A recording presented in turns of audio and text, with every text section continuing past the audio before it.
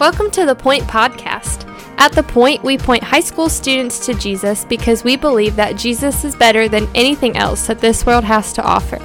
We hope that this podcast is an encouragement to you in your walk with Christ, but that it does not replace the time you're already spending with the Lord. Thanks so much for listening, and here's our awesome high school youth pastor, my husband, Justin Kinley. Hey, what's up, students? Happy Monday to you, man. Hope you had an awesome day in life groups yesterday. And hey, if you missed life group, but you're like, man, I want to stay up with the lesson. I had a student yesterday text me, you know who you are, shout out to you, and reached out and was like, hey, I want the lesson. And so I sent them our life group lesson from yesterday. So maybe you missed, but you want to stay in contact and stay up with what we're doing, then man, let us send you the life group lesson so you can look over it and keep walking through it with us. And so man, I hope you want to do that. And but today we're going to continue to walk through Isaiah, and we're in this kind of difficult part of Isaiah to read through. Let's just be honest. Like it's kind of a difficult part to read through as Isaiah is prophesying against surrounding nations. So yesterday we looked at Moab, and today there's this prophecy concerning the people of Damascus, and it's a prophecy of destruction. Right? God's going to level the city. It says in verse 1, "Behold, Damascus will cease to be a city and will become a heap of ruins." Right? And so you have this destruction that's going on, and look at what this destruction is going to make the people do. This is so good. Look at what it says it's going to make the people do in verse 7. So I hope you're reading with me, and I hope that you're using this to help you get in the word a little deeper. But it says, "In that day, man will look to his maker, and his eyes will look to the Holy One of Israel. He will not look to the altars, the work of his hands, and he will not look on what his own fingers have made, either the Asherim or the altars of incense. In that day, their strong cities will be like the deserted places of the wooded heights and the hilltops, which they deserted because of the children of Israel, and there will be desolation." Yeah, this is a pretty a heavy thing here. It's a pretty heavy thing because what's happening, it almost reminds me of the book of Ecclesiastes. I about said Isaiah. If you've ever read the book of Ecclesiastes is all about how mankind and us, we work so hard for things that simply don't last, right?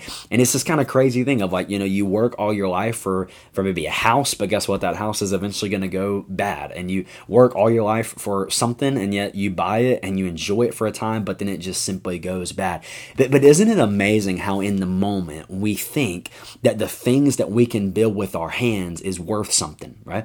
Isn't it amazing how in the moment of life and in the present moment we're like, oh man, I've built up all this amazing stuff. I've built up all these amazing things. And yet when you get down the road, you look back and you realize, man, what I built with my hands was just temporary. I mean, the best way to think about this, and probably the best example, is think about any empire of the past. So let's think of Rome. Right? This massive, incredible empire that literally ruled the world, right? It did for its time.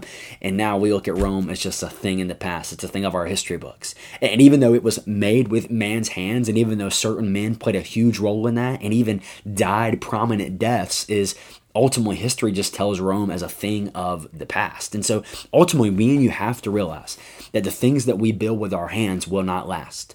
That the things that we build with our hands will not sustain forever. It's here for a second and then it's gone. And what's amazing is the destruction of Damascus is making man look at that. It says in that day, man will look to his maker. He's going to look to the Holy One of Israel and realize, man, the stuff that I've built with my hands, the strong cities, I love how it says that in verse 9. In that day, the strong cities will be like deserted places.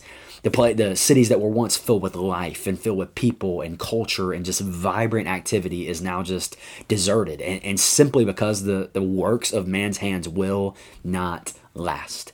It won't last. It reminds me, man, to think about what Jesus calls us to do. We talked about this in a few weeks ago in life groups, where the call of a disciple is what? Deny yourself, pick up your cross, and follow Jesus. And then Jesus says, because if a man would deny his life now, he'll save it. If he loses his life now, he'll save it. But if he loses his life now, he will find it. So what he's saying is, I think I just totally messed that up. Right? What Jesus says is, if you lose your life now, right? If you realize the stuff that I can build with my hands is not going to last forever. The stuff that I can build with my hands is not going to produce anything that's long term.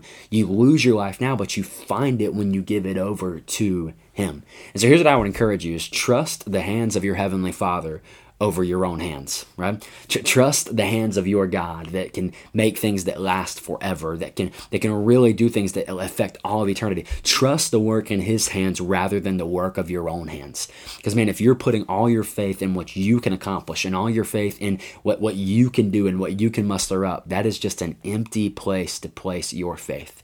It's a place where simply it cannot hold the weight of your hope. So trust your Heavenly Father's hands over trusting what your own hands can make. I hope that makes sense. If that's confusing, then message us, and man, we'd love to engage in more conversation about that. But man, I love you, and I appreciate you walking through the book of the Bible with us. Tomorrow we'll be in Isaiah 18, and remember Wednesday, don't forget, we got our football game this Wednesday night, or Wednesday morning from 10 a.m. to 12.